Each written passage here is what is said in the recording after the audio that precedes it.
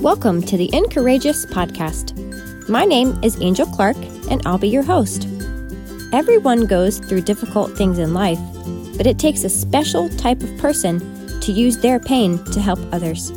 That's exactly the kind of people you're going to hear from here on Incourageous. Each episode will tell the story of someone who not only survived their struggle, but is thriving. Join us for vulnerable, first-hand testimonies that will inspire you to press on. Get ready to be encouraged.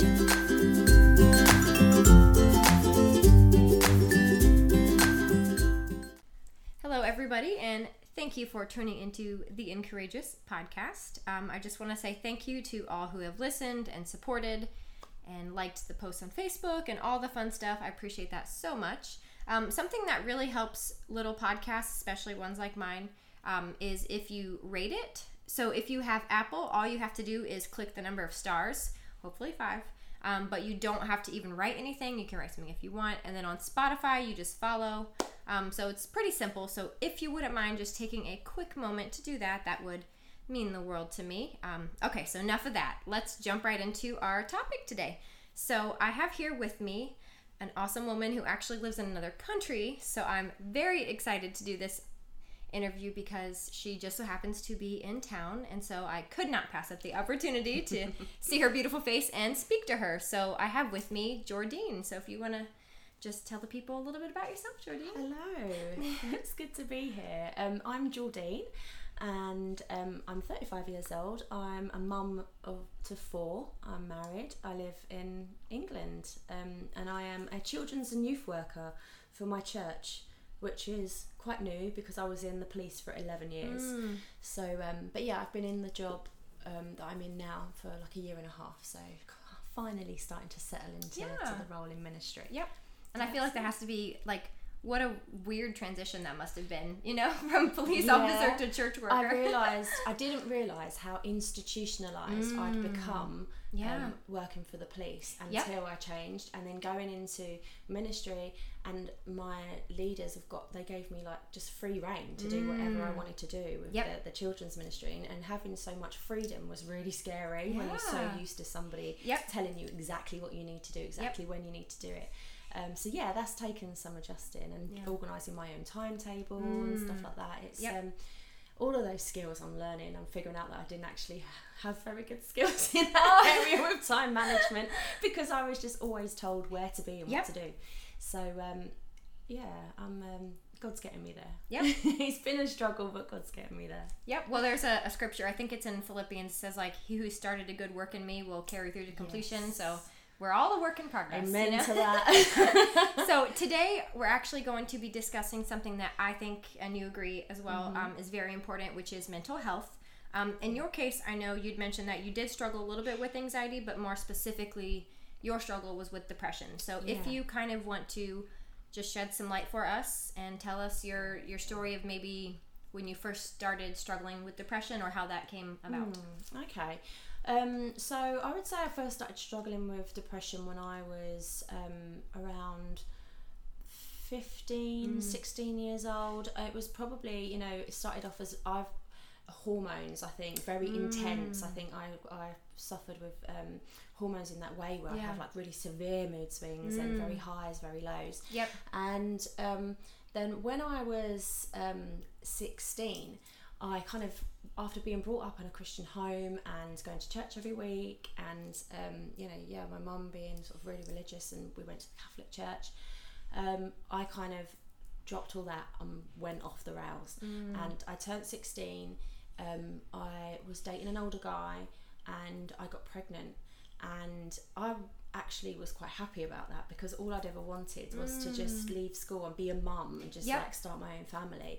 So and naively at that age you just feel so grown up, don't you? You don't realise 16 you're still a baby, you're still a child. So I got pregnant, and then I lost that baby. It was a miscarriage, and that just kind of really that just really knocked me, I think, because understandably, a lot of my family hadn't been too happy that I was pregnant in the first place. And I kind of had it in my head that they were happy that this baby had died because, they didn't want it to happen in the first place. So I kind of felt like I couldn't grieve for the baby openly with them, because I don't really know. I haven't spoken to them about it. I don't think they did feel happy, you know, but I think there may be a bit of relief, but in a little some bit, ways.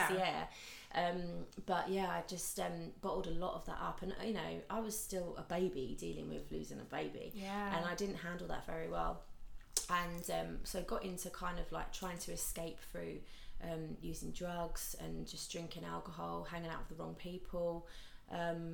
And then that I got severely depressed. I was 16. I just felt so isolated, just so alone, and just so just at rock bottom, really.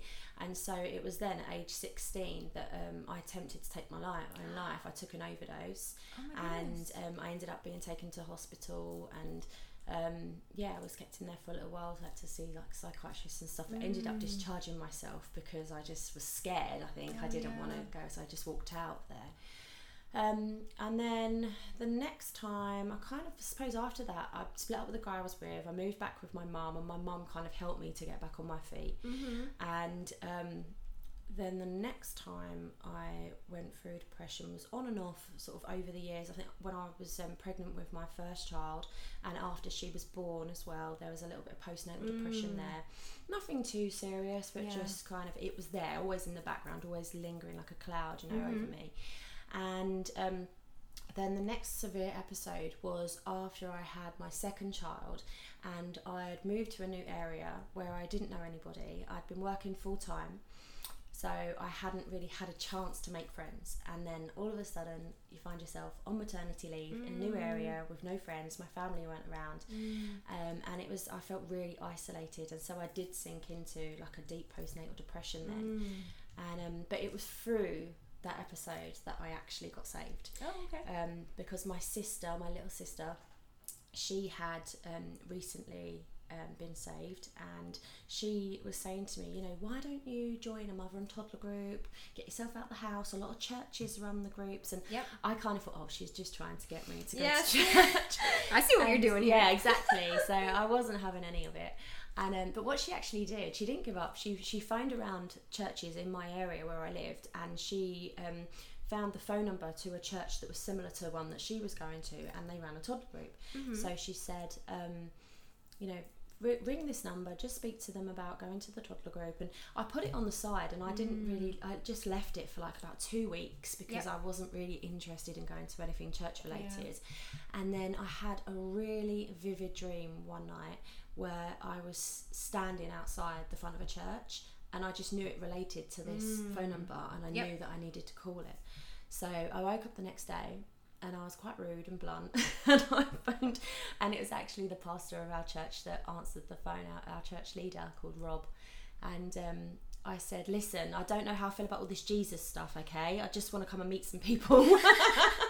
And bless it, he was so gracious, and he was like, yeah, that's fine, you know, we'd love to have you just come and meet some of the other mums.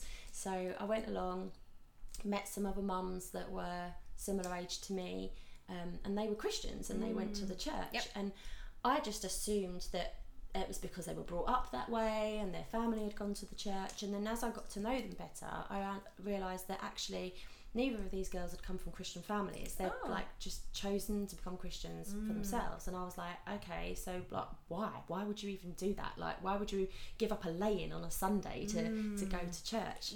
And so I would ask them endless questions, and they would answer my questions. And then one day they said, why don't you come to church? And I put it off, then finally walked through the door, and I just remember there was the words to the worship song on the wall, and it was the one I think about, like, He Calls Me Friend or something like that, and it just literally like struck to my heart, and I just started sobbing, and I was just, it presented to me a completely different God that I'd been brought up believing in. Like, I just thought that he was some angry God with a whipping stick that wanted to punish me because I was like some bad sinner, whereas actually this was now being presented to me as a loving father who wanted to reach out and embrace me and call me a friend.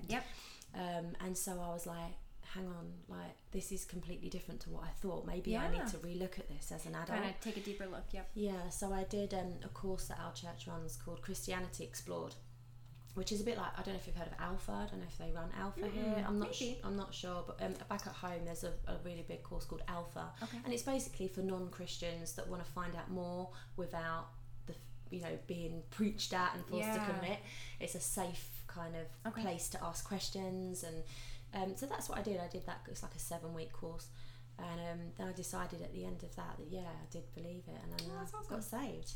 So that was my journey, sort of before and up into being saved. Yep. And at that point, I thought, right, I'm healed, because my depression left me. Yep. And I thought, wow, that's it. No more depression. Thank God, I'm healed now. Now I have Jesus. Yep. It's not something I have to worry about anymore. Until further down the line, I had another miscarriage. And this time it was different, because I wasn't 16, just in some little relationship with an older guy. Yep. Because at this point you're married, you have other kids. Exactly, yeah. And I just couldn't get it. I'm like, okay, God. Like, I could understand in some ways the first one because of my situation. But this time, like, I'm married. I've already had a child. I think 2 children. Yeah, I'd already had 2 children by this point. And financially we were stable, like everything was perfect to be able to have another child, and I just could not understand why it happened.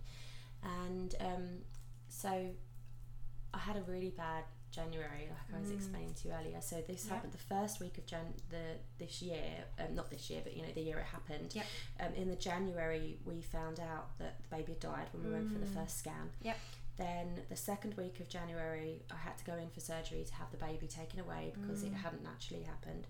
Then the third week of January I went back to work too soon and collapsed at work and was really poorly.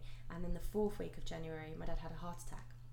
So it was all of these things. Like at the beginning when it was just the baby, I was like, okay, God, I don't understand this, I'm angry and I'm unhappy about this, but I trust you. I know there's a plan and a purpose for me. But then bit by bit, as more and more stuff started to happen, it just knocked me down. Like the enemy just did not give up with throwing stuff. And then it just kind of knocked me over, and I found myself again in like a real it was a mental health crisis. I was really, really depressed.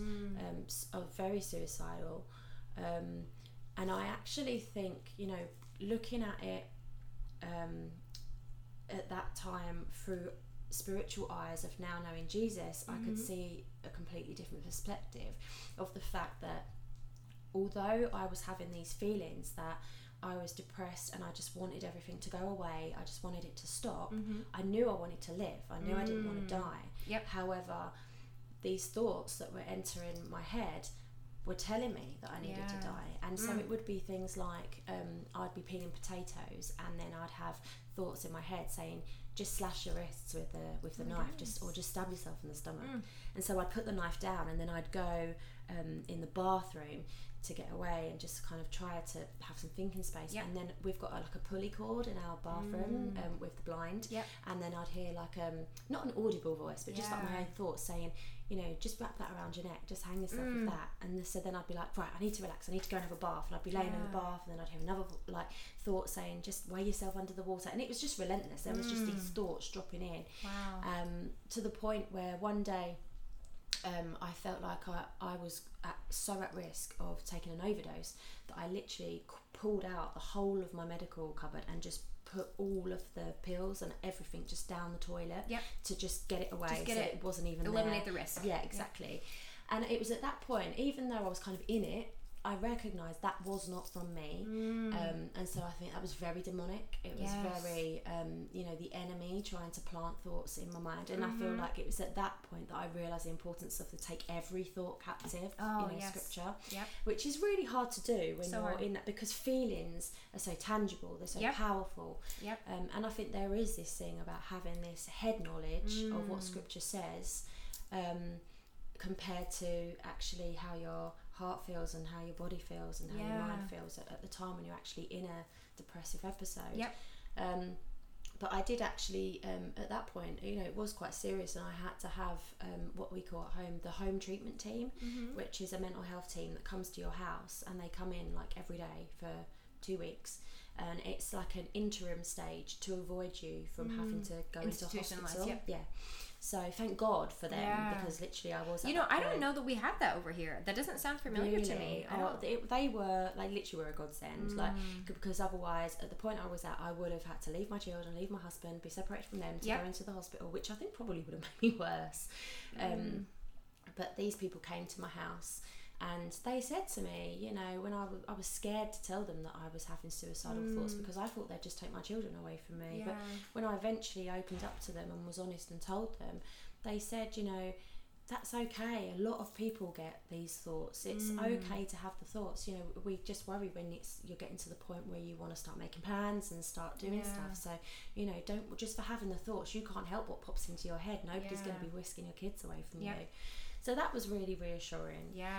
To know that.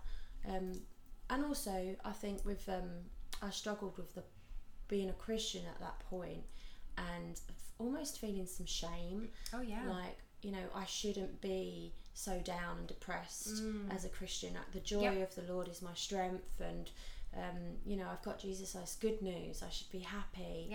And all of these things, and you speak them out and you declare them when you're feeling good, when you're feeling great. But actually, in the moment when you need them, it's really, really hard to speak out all that stuff. But then I think that's where it comes in. It's just knowing that in your head. It's just preparing that for your weapons in your battle. And a big thing for me was people standing in the gap for me. So people interceding for me, praying over me, because there were days, a lot of days, where I couldn't even pick up my Bible. I couldn't even form words to pray. That I was holding on to that scripture where it says about even our groans and our mutterings, that he, when you can't get words Holy out, Spirit, just intercedes for us. And thank God for that. Because that was, on some days, all I could muster, all I could manage. And I know that the prayers of other people really carried me through a lot of that stuff. And that was a big episode after I lost the baby. And even for after that, I got well. I got off of my antidepressant medication, and there was like 4 years that went by where I was really well, really fine. And then it was last year, I felt myself starting to dip again. And actually, I acted quite quickly last year. So instead of allowing the shame to creep in and allowing myself to spiral with talking myself out of, I just need to pray and press in and God will heal me. I don't need to go to the doctors and get medication. I just need to have more faith and press in more. I actually, yes, I believe that God can heal me. Yes, of course, you seek God first. But I do think that God does heal through medicine as well, and there is a time where it's sensible to be able to go and do that. So I did early intervention with going back to the GP, and was put on a low dose of medication. And I'm proud of myself for having made that decision. Because it was hard, because it had been 4 years of me being well, because you kind of almost feel defeated in, not again, I can't do this again. And why now? Everything's going good. Why is this creeping in? And because it was at the point with last year, it's like I just got my new job. I was just going into ministry. And it should have been like I prayed for this. It's always, since I became a Christian, when people would say to me, if you could do any job, what would you do? And I'd be like, I just want to work for the Lord. I just want to be in ministry. So God brought this to me, and I couldn't understand, like, why would you lead me into this job for me to then suddenly be under this cloud? But again, it's all, trusting He knows the plans that He has for us, and the trials grow us, and we get stronger in that. But also you have to figure, it's something that, like, I don't know how you feel about it, but I've recently, within the past couple years, become so much more aware of spiritual warfare. So here's the thing: God pushed you to that, gave you the job. The last thing Satan wants is for you to be in that will. So, I can think back to times in my life where I was struggling with different things too, and I was like, "How could God let me do this?" And then I'm like, "Oh wait, we have an enemy." Sometimes I think it's not always God letting you go through it. It's more like there's if you think back to the time of Job. Satan chose give me that guy, because this is the one who's devoted for you. He's sold out for you. So God let him do it because he knew he would stay strong to his faith. So, so kind of sometimes realize Job that is it's a not... big encouragement when you're going through a rough time. Yep. And you're totally right. It is literally, the more you step out for Jesus, the bigger that target the madder Satan gets on your head from the enemy. And I think that is something that you really do need to keep in the forefront of your mind, that every day when you're stepping out for Jesus, and it doesn't just have to be working in ministry. Actually, it can be encouraging a friend, in the supermarket, like in the grocery store, if you're kind of silently under your breath just praying for somebody, or you're offering an encouraging word to somebody. The enemy doesn't want you doing that. So you do become a target. And no, you're absolutely right. It's massively spiritual warfare. But I feel like it freaks a lot of people out when you say that. Like, I don't remember who it was. I was talking to somebody and I said something about like, oh, well, the enemy will do that, and they just gave me this look like, you guys, you can't see me on the microphone right now, but they're giving me the "what you talking about, Willis?" That face, the one like, what the heck? So especially those that don't know Jesus as well. Even people who do know Jesus, because I think it was a Christian that I was talking to, and they were very like, I don't know, it's almost like they acknowledge God and they serve him, but they don't want to acknowledge that there's someone trying to attack. They were like, "Oh, what are you talking about?" So let's not go there, sort of thing. Yeah, no, and don't get me wrong, I definitely don't think we should like spend a lot of our time focusing on demonic, because that's not healthy. But I think we need to have a spiritual awareness that is going on. There is an unseen battle that we are part of, and we need to put our armor on every day. We need to kind of clothe ourselves. In order to walk through that, otherwise we are going to get knocked. And I think that's another thing as well. I've learned through each episode that I've been through. I always try and look back and see what were the triggers. Why did I get to that point? Oh, that's good. I think that this last episode that I had last year, a lot of it was busyness. That's what the enemy used. And I heard somebody say once. I can't remember who it was. A preacher said, it's easy to cheat on God with the things that God gave you. Oh. And it is so true. I never heard that before, but that's good. That's like mic drop. Yeah, I know, right? So, it's so true, because I was, working for the church, and I was being a mum, and obviously, what we're like, running kids to clubs and doing a school run, and then working and trying to be a good wife to my husband. All of this I'm doing like for the glory of God. And actually, I got so busy that it would be, I'd get up late and I'd skip my devotional. But it'd be okay because I'm going to work and I'm working for the Lord. So because I work at church, because I work at church, so it's okay. And I'm sharing the gospel and I'm praying for people, and actually, that's not what God cares about. He cares about that intimate relationship in the quiet place of just me and him, and that's what needs to come first. And when it's only out of an overflow of that I can do everything else. So when you're giving out, if you're not first full, then you're running on empty. So that is definitely something that I'm kind of really learning to be more disciplined with. It's like, my devotional time has to come first.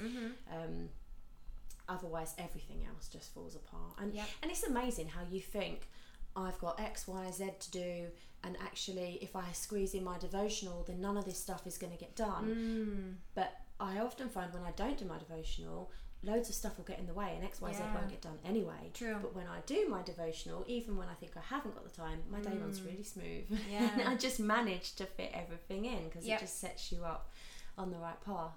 So that is definitely a big thing, to not get too busy.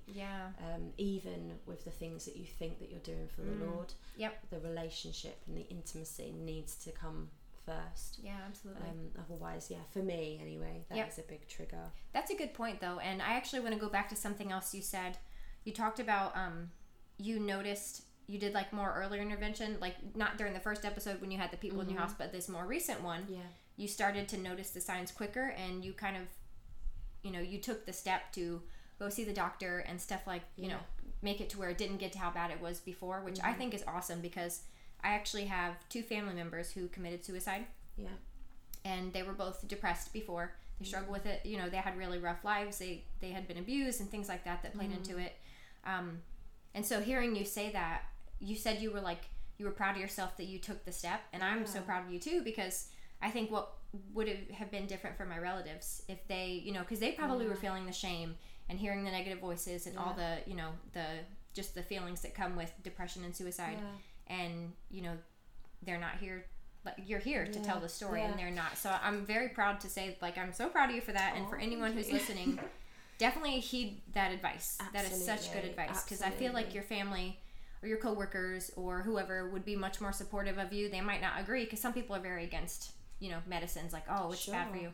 Yeah. But would they rather have you on medicine and here or dead? You know, absolutely. So. And I think, in church particularly, not specifically saying my church, but I think the wider church, I think it can be something that's frowned upon, and you know, we should just press in for healing, like supernatural healing and stuff. But I do think there needs to be more support of people that are choosing to go down the path of medication. And because I think, wasn't it here? I'm sure I heard a story about a pastor that took his life.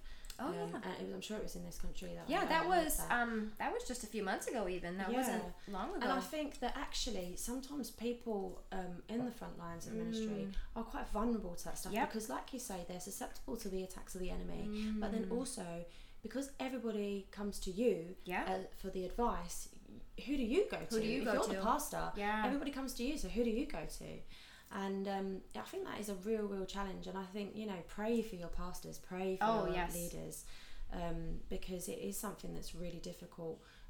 One, who do you go to? And two, to kind of admit sometimes that, because you do feel like, having been through it, you do feel like it's a weakness, that you're weak in some way to be having this illness. But the way I always view it now is, if I was diabetic and I could feel that my blood sugar level was getting low, I'd take my insulin. I wouldn't question it. I would just do it. So if I suffer from depression and I feel that I'm getting the symptoms of being depressed, then why wouldn't I take my medication for that? And you know, I've not, like I said, I was medication free for 4 years before I went on it again recently. So I do believe for healing, and I do believe that you know, I'm feeling really good right now. I'm not going to rush to come off my medication too quickly, but I do feel like that's where I'm heading. I'm heading to a point where I can gradually, with my doctor's help, start to reduce the medication, and I'll be well. And you know, who knows? Hopefully it'll be a long time that I'll be well and won't need medication for. And I believe that God has the power to heal me completely of depression, and so I won't ever have to suffer from that again. But I definitely think that if anybody's listening that is debating medication because of the shame, then just, you know, you need to do what's right to keep you well. Because Kevin and I have lost friends to suicide as well, and the devastation that it leaves behind is just awful. It's something that you never really can understand until you've been through it, you know. Because my struggle with that was that my one family member and I kind of had somewhat like a falling out. And so we had just started to like put the pieces back together and kind of mend our relationship when that happened. So I felt this immense guilt of like, maybe if I had been there for her, or maybe if I hadn't, you know, if the stuff that happened didn't happen, like it's my fault that we weren't close, and you know. So, and then watching her, like her parents struggle through this, and her siblings, and like my grandparents and my mom, it's just like it's awful. The effect, it's just a ripple effect of all the, you know, it's, to me, and I don't want to offend anyone, but it's such a selfish thing, you know? Yeah, I think, I think so many people have that view, like it's, how could you, that's so selfish. But I think having been in that moment, having been in that place, I think when you make that decision, I don't think you're acting, well, I can only speak from my... Of course, and I haven't been in that position, so I can't... So when I wrote out notes and was, you know, planning to take my life, it wasn't from a point of wanting to be selfish, but actually I felt like I was a burden. I actually felt like I was releasing other people from having to put up with, you know, the sad old depressed me all the time, and actually I was releasing them of that burden. And also I think you get to a point where the pain feels so intense and so bad that you just want to switch off, you just want to do anything to just make it stop. So it's really hard. I mean, you know, I sit here now and I can totally look, I think it's a really selfish thing to do. How could you actually physically go through it? But then in the moment it's different. But when you're in the moment, you're not well, like your head just is not thinking straight, you don't feel, your thoughts aren't rational, and like I say, a lot of it's demonic, a lot of it, if you are spiritually aware, you would recognize that isn't coming from you. But when you're not, like I was when I was 16, you actually think that that's what you want to do, and that's your thoughts telling you to do that. And so it's really hard not to act upon that stuff. So yeah, it's hard all around. I think it's hard for the person in it, but then the devastation that it's left behind. Okay, you know, the person's gone and they're not suffering anymore, but everybody else is. And I don't know what you guys have here at home. We have like a Samaritan's helpline where people, if they're feeling suicidal, they can call that and in confidence and speak to somebody about how they're feeling. So I don't know if you guys have. We do have there's like a 1-800 hotline. I think it's called like suicide prevention, and we have programs like that too. But here's my thing is, I don't know how many people actually who are in that position use it. You know, just because it's in place, that's great. But I wonder, like you said, when you're in that moment, you're not in the right mind to be like, let me just talk to somebody. You're like, you just act on it, couldn't you know? even form the words, to be fair. So that's the only thing is like, we do have it, but I don't know how successful it is. I used to say to, you know, when I was really depressed and Kevin was trying to be a support for me, and he was like, I just want you to talk to me. I just want to understand how you're feeling. And I used to say to him, I can't even form the words to communicate. Like, I don't even know how I'm feeling, so how am I going to find the words to then be able to relate it to you? You? Like, it was just so hard and so confusing. And no, that part I can relate to, because after losing Kylie, there were days when I literally didn't want to get out of bed, and I was having problems sleeping, and so I started like taking Tylenol PMs, and then I noticed I was starting to get addicted to them to where I could not sleep unless I took it, and that was kind of a wake-up call for me, because I was like, is this the kind of person, like, do I want to be the type of person who relies on medication, and then what's my next step? Like, right now it's Tylenol PM, which isn't that bad, but what could it be, like, you know, like, what would be the next step from that? And that really, like, kind of shook me, and so, but there were days where I felt hopeless, and I felt just utterly, like you said, like, I isolated everyone. People would want to come visit, and I'd be like, nope. And Curtis would come home, I wouldn't even talk to him. It's definitely a very... So I do relate to aspects of it. It's funny, though, isn't it? How in some of your darkest times, without realising, you can be an inspiration to other people. Because I've told you before, through losing Kylie and seeing... yes, obviously, you were grieving. It was hard, you know, you had your really bad days, but you still held on to your faith, and that had a massive impact on me, because at that time I wasn't yet saved. And so seeing you and Curtis and seeing how much faith you still had, even though your daughter had passed away, made me think, wow, you know, this God that they believe in, he must be real. Like, if they've got this much, what else are they clinging to? Even after, like, they've been through all of this, even after they've prayed for her to be healed and she hasn't been, but they're still praising him, they're still loving God. Like, wow. And so that was a big part in me kind of starting to question a lot of stuff, actually. With, like, you know, who is this God? Who is this strength that they're drawing from? Because I want some of that. For sure. And I think I might have mentioned this in one of my other podcasts that I did, but I'll say it again. I started, like, I used to be, when I first got saved, I wouldn't write in my Bible. Like, I wouldn't even make a mark, because I'm like, this is holy, I cannot mess this up. But then I started seeing, like, Mo, well, those of you, if you don't know Mo, she's my husband's aunt, but she's also, like, a spiritual mentor, and she's ordained, and she has her ministry that she runs and everything, so she's been really, in faith, she's been an inspiration to me. And I would see her, like, marking in her Bible, and I was like, are you allowed to do that? And she's like, like, you're gonna have it's you can do whatever you want with it. So then I started, like, highlighting different scriptures or underlining different stuff, and then I heard this somewhere, I don't even remember where I heard it, but I started to write the date beside whatever I highlighted. And it's funny, because even now I have the same Bible that when Kylie passed away, I bought that Bible like a few months before she passed away. It was my Mother's Day present to myself. And she got diagnosed in June, so it was like a month right after. And I look back, and during that time of when she was sick and when she passed away, I was in my word as deep as can be. You know, I was like, 2011, this. Even now, like today, I was doing my devotion, and a lot of the scriptures were from that time. Like, one of them was like, she passed away December 1st. This one I highlighted like November 21st. It was like not even a week, or it was like right so before there. You know, and so, like you said, that's what got me through it. You know.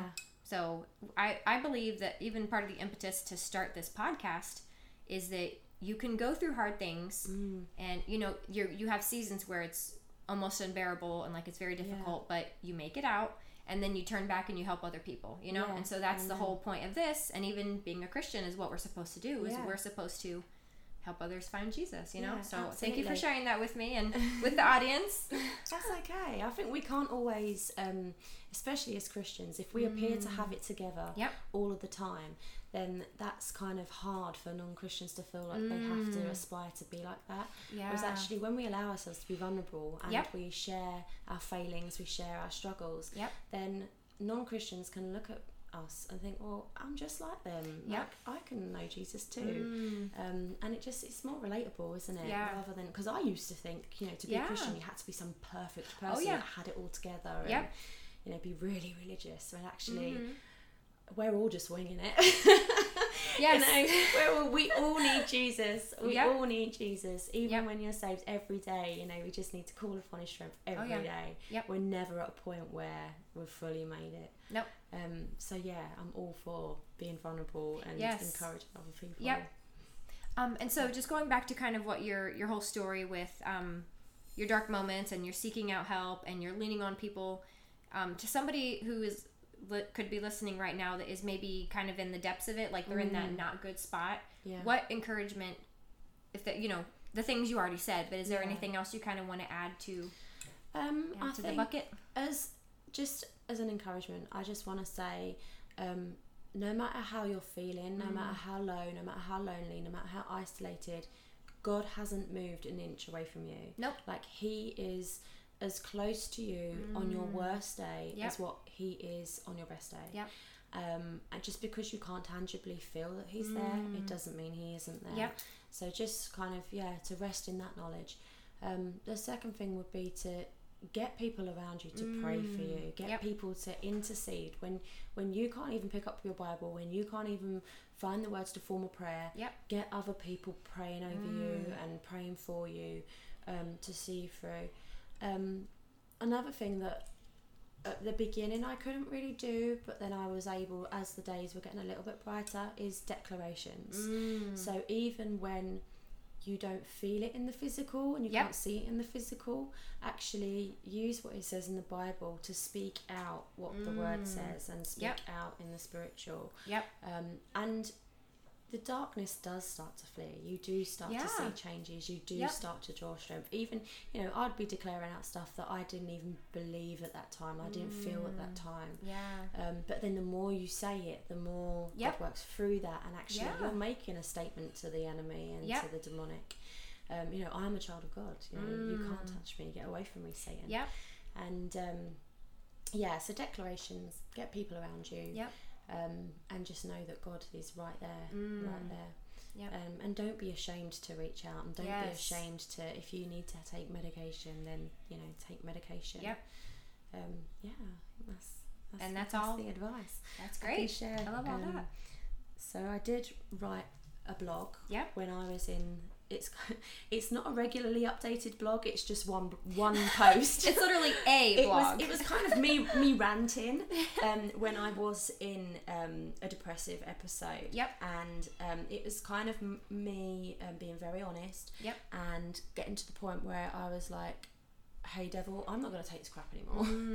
And so I wrote a blog, and so if anybody did want to read it, it's only one post, but it's warriorprincessforchrist.wordpress.com. And it's called From the Battlefield, Keeping It Real. So it's just one post, and I don't think I've read it, so I need to read it too. Check it out. It's very honest. And that's good. It was just where I was at the time, and praise God, you know, I'm through that, and I'm feeling so much better. But I just feel like that, even looking back on that actually is encouraging for me, because I was reading back on it earlier. That I remember how I felt, so to be able to declare out some of the declarations that I was putting in there. I think I'm gonna have to definitely go back if my mood dips again, and just draw my strength from that. So if it can be an encouragement to anybody. And now I'm like, I can't wait to read it. So and I want to thank you for, you know, because it's not, I always say that it takes a certain level of bravery to step out and do, be on this podcast, which is a very public platform. So I just want to thank you for being so vulnerable and being so honest. Of course. And I'm sad that you do have to go back to the UK. We can't hang out all the time. But I want to stay. I know. Well, but that'll be a whole nother podcast about the how long the visa's taking. 7 years. I'm waiting. Oh, I know. That can't be fun. So, well, thank you. In God's time. Exactly. And then we can do this all the time. Yes, so. absolutely. All right. Well, thank you everybody for listening. Catch you next time.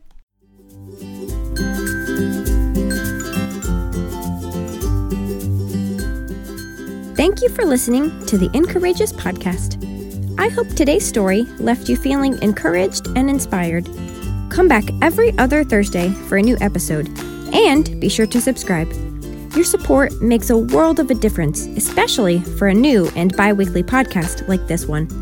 If you want to connect with me on social, you can find me on both Instagram and Facebook at The Incourageous Podcast.